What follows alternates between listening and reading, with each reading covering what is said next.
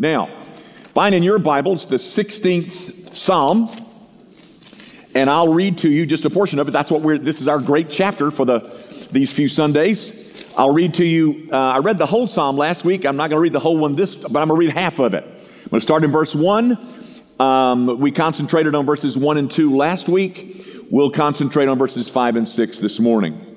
It reads like this. A miktam of David. Preserve me, O God, for in you I take refuge. I say to the Lord, you are my Lord. I have no good apart from you. As for the saints in the land, they are the excellent ones in whom is all my delight. The sorrows of those who run after another God shall multiply. Their drink offerings of blood I will not pour out or take their names on my lips. The Lord is my chosen portion and my cup. You hold my lot. The lines have fallen for me in pleasant places. Indeed, I have a beautiful inheritance. The grass withers and the flower fades, but the word of our God, this endures forever. Guys, the speaker of this psalm, the man who wrote it, is a very contented man, which is, in our day, quite unusual, is it not? It's far more common to hear people complaining. It's far more common for people to talk about how deprived they are and mistreated they've been. And all because I think Satan would have you to doubt the goodness of God in your life. That's what he tempted Eve with, you may recall. Has God deprived you of something? There are those who suggest that the first sin ever committed was a sin of discontent. Now, I don't know about that, but I do know this. Paul says to the Philippian church in chapter 2, verse 14, do all things without grumbling or complaining. Do all things without grumbling or complaining. Somebody said that if that were the only command in the Bible, we would all be guilty. We would all perish simply having violated that one command, do all things without grumbling or complaining. So when you hear a man talk like this, boy, he deserves to be heard. He deserves our attention. Maybe, who knows? I mean, maybe he's got some kind of secret insight into life that would help us arrive at the same place where he is. Let's see. First of all, who is this guy? Is it Christ or is it David?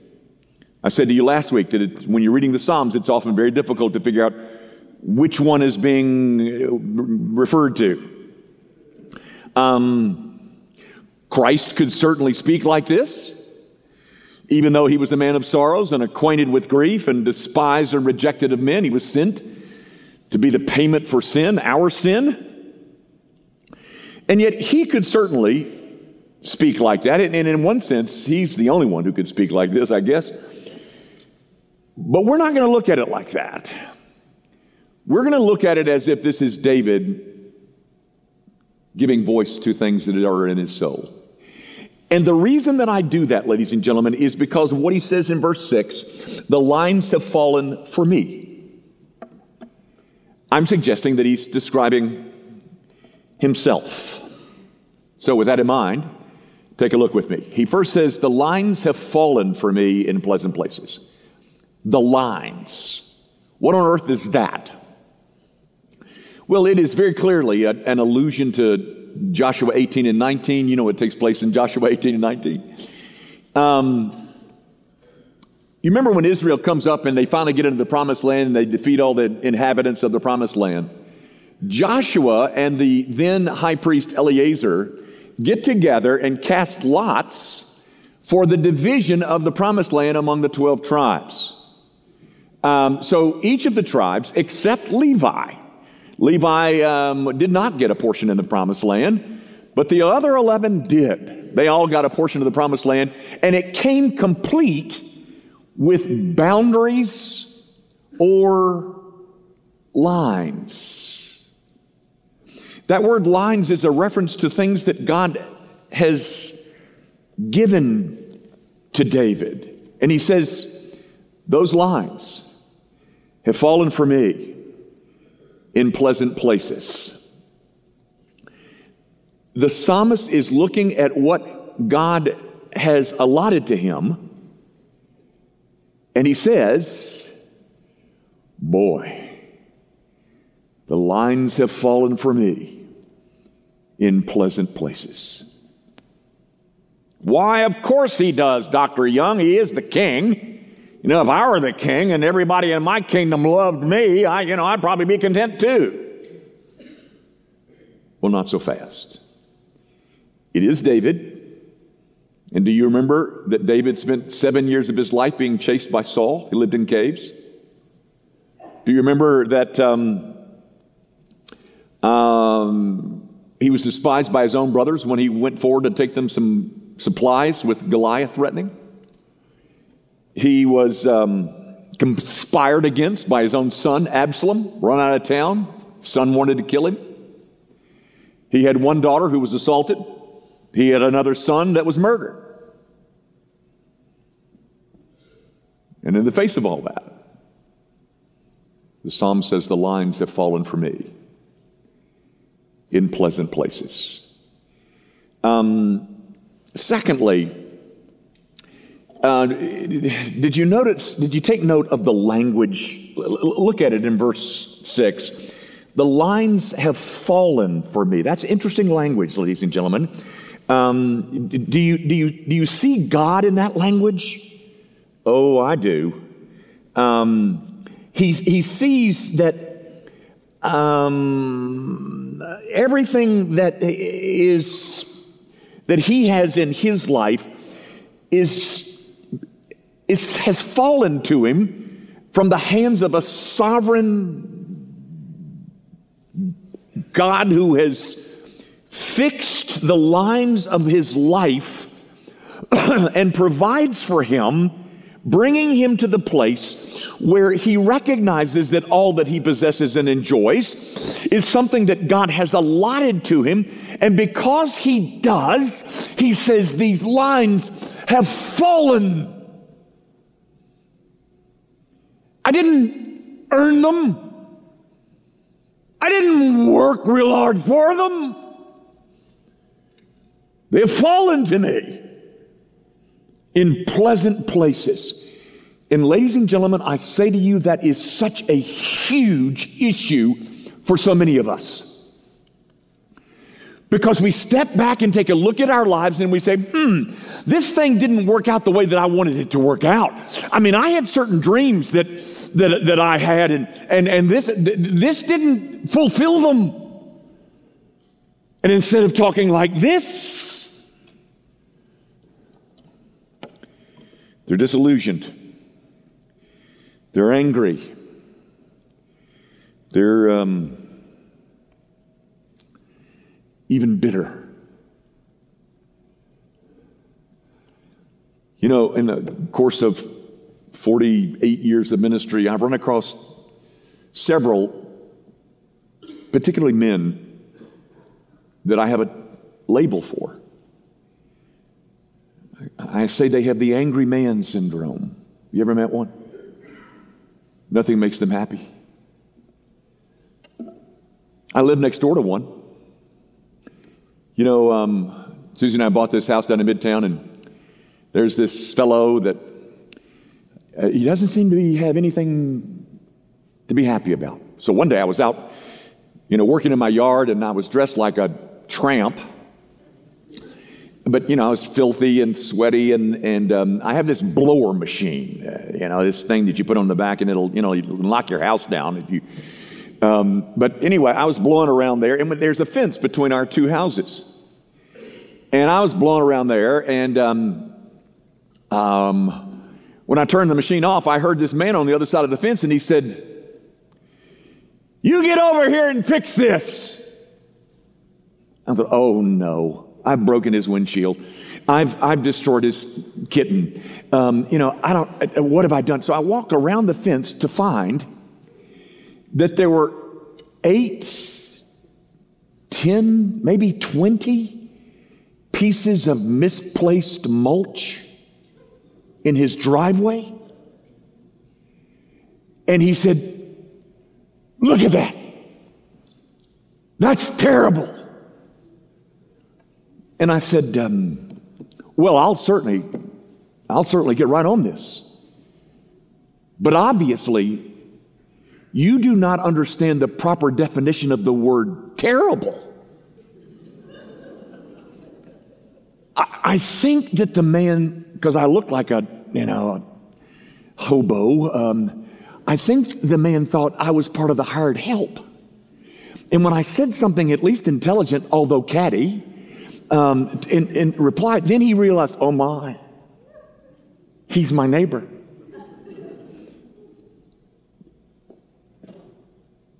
There's nothing that can make him happy. Nothing would he ever say, the lines have fallen to me in pleasant places. No. I was thinking I would be this or that by now. Folks, what the psalmist is describing is a view that he has, an idea of who God is. That God has allotted to him all that he experiences. And all of these things have come from a God who is good. And later on, this same psalmist will write in Psalm 119, he is good and he does good.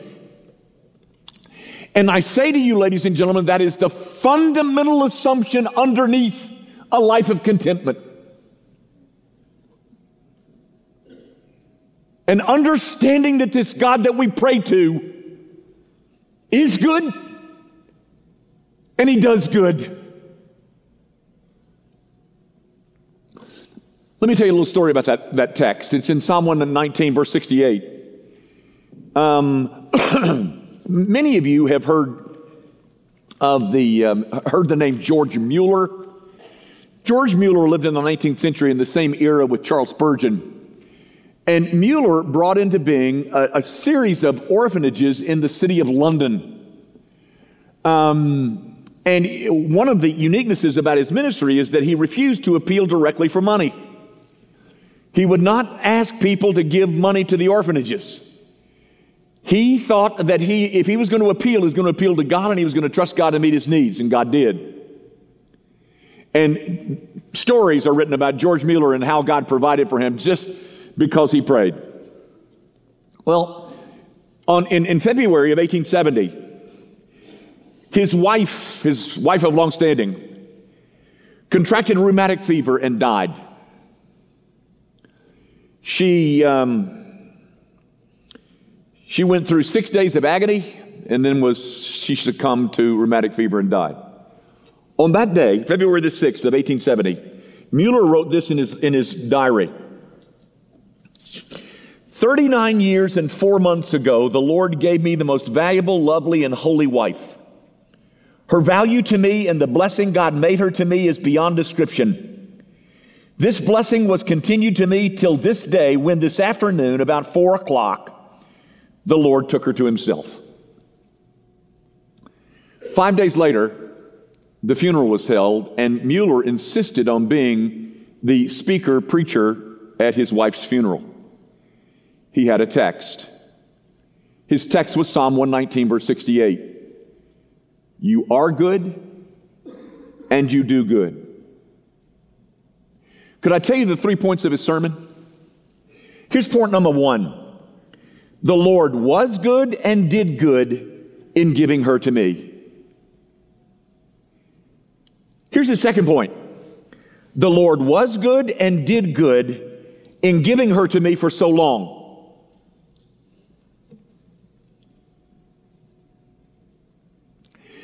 You know, I think I could preach that.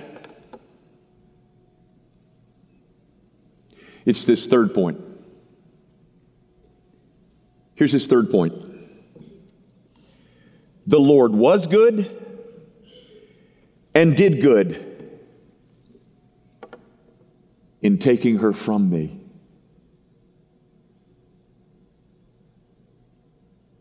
Could you say that?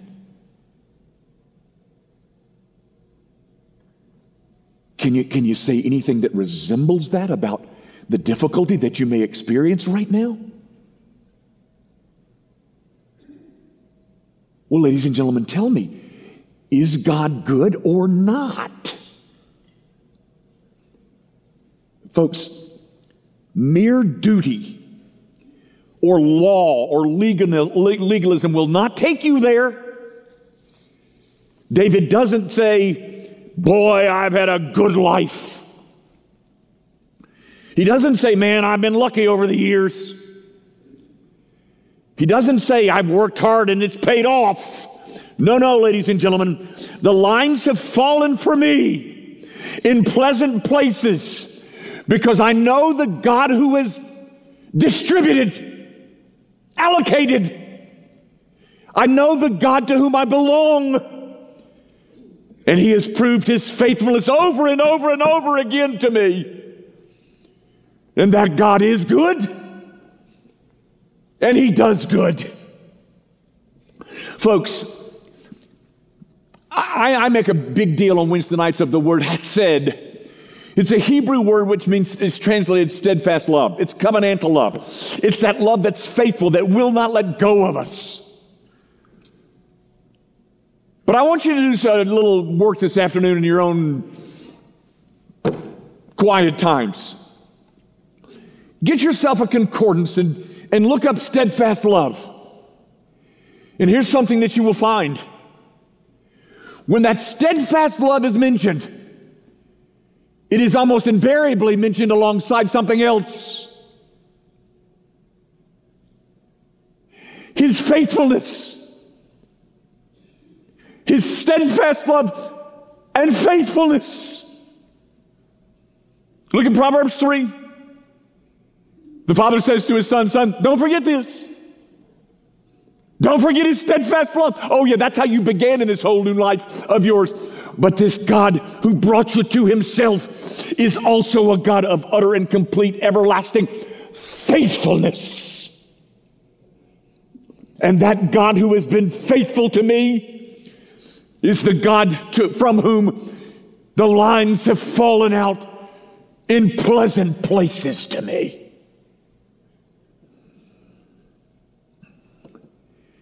Never did he ever break any of his promises to me, even though I've had my own share of pain.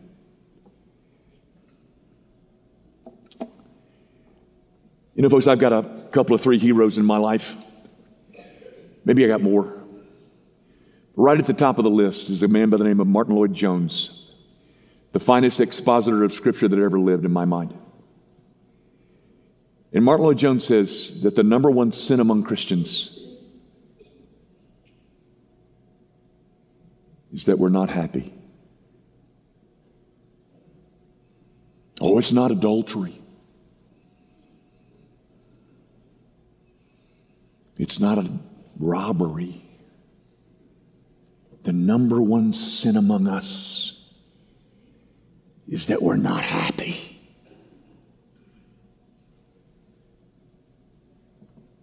Why are we not happy, ladies and gentlemen?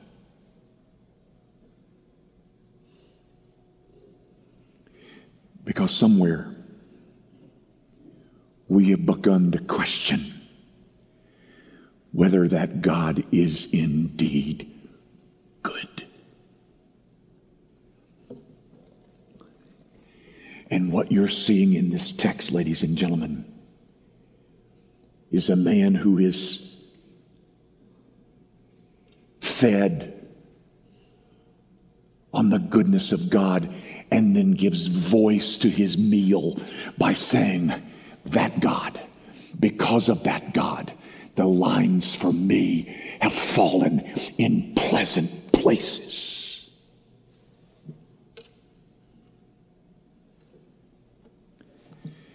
Now, as for the advice or the explanation or the application of these verses, these 2 little verses, I want you to notice he gives us the reason for his contentment. It's in verse 5. The Lord is my chosen portion and my cup, you hold my lot. The secret to his contentment is that the Lord is his chosen portion. And because the Lord is his chosen portion, I've come to the conclusion that the lines have fallen to me in pleasant places. I want to read you 4 or 5 sentences from an old Puritan whose name was Thomas Brooks. Thomas Brooks says, and I'm quoting, "O Christians, God is an all-sufficient portion. His power is all-sufficient to protect you. His wisdom is all-sufficient to direct you. His mercy is all-sufficient to pardon you. His goodness is all-sufficient to provide for you. His word is all-sufficient to support you and strengthen you. And his grace is all-sufficient to adorn you and enrich you. And his spirit is all-sufficient to lead you and comfort you. And what can you desire more?"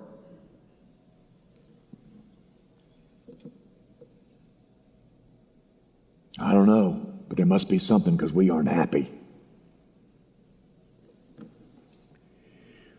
Brooks called God his omnia super omnia.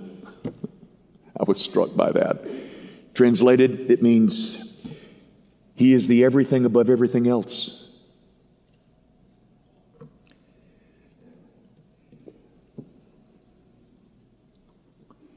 Maybe we can't say that. Maybe we can. But I can tell you this much, ladies and gentlemen, our God loves to be trusted. The whole Christian life started out that way. We trusted in Christ to save us and turned away from self. And from there,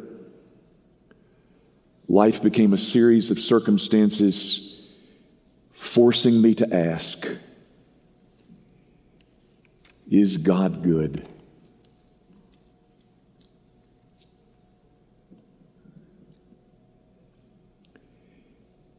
If you conclude, yes, he is,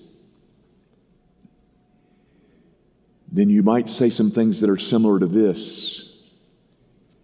You might find yourself more thankful. You might even preach a sermon like George Mueller's. But if you answer no, you become angry and disillusioned and bitter.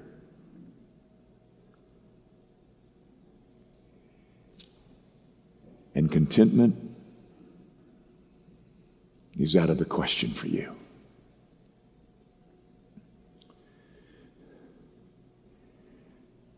Folks, here's the truth. God's people have good things now and better things to come.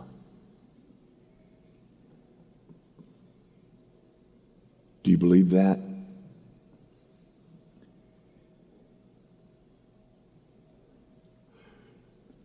It all starts when you come to terms with the Christ that this good God sent. You must start with him.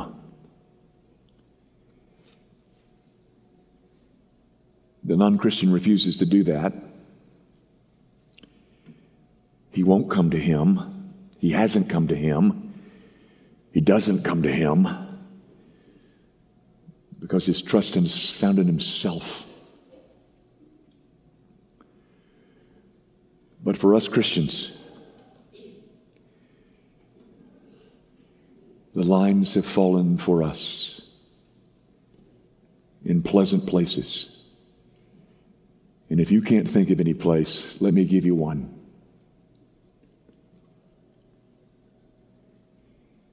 Our sin is forgiven.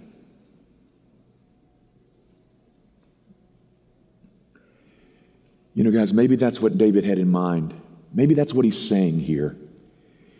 If you know anything about David's later life, what he did with Bathsheba and her husband, then perhaps the one place where David found contentment was in the knowledge of forgiven sin.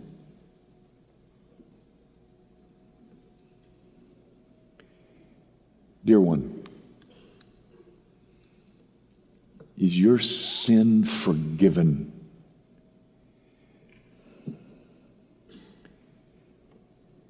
If not, I can understand why contentment is so impossible for you.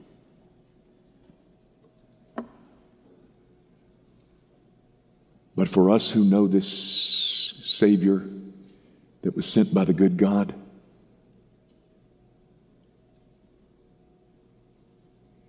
the lines for us have fallen in pleasant places.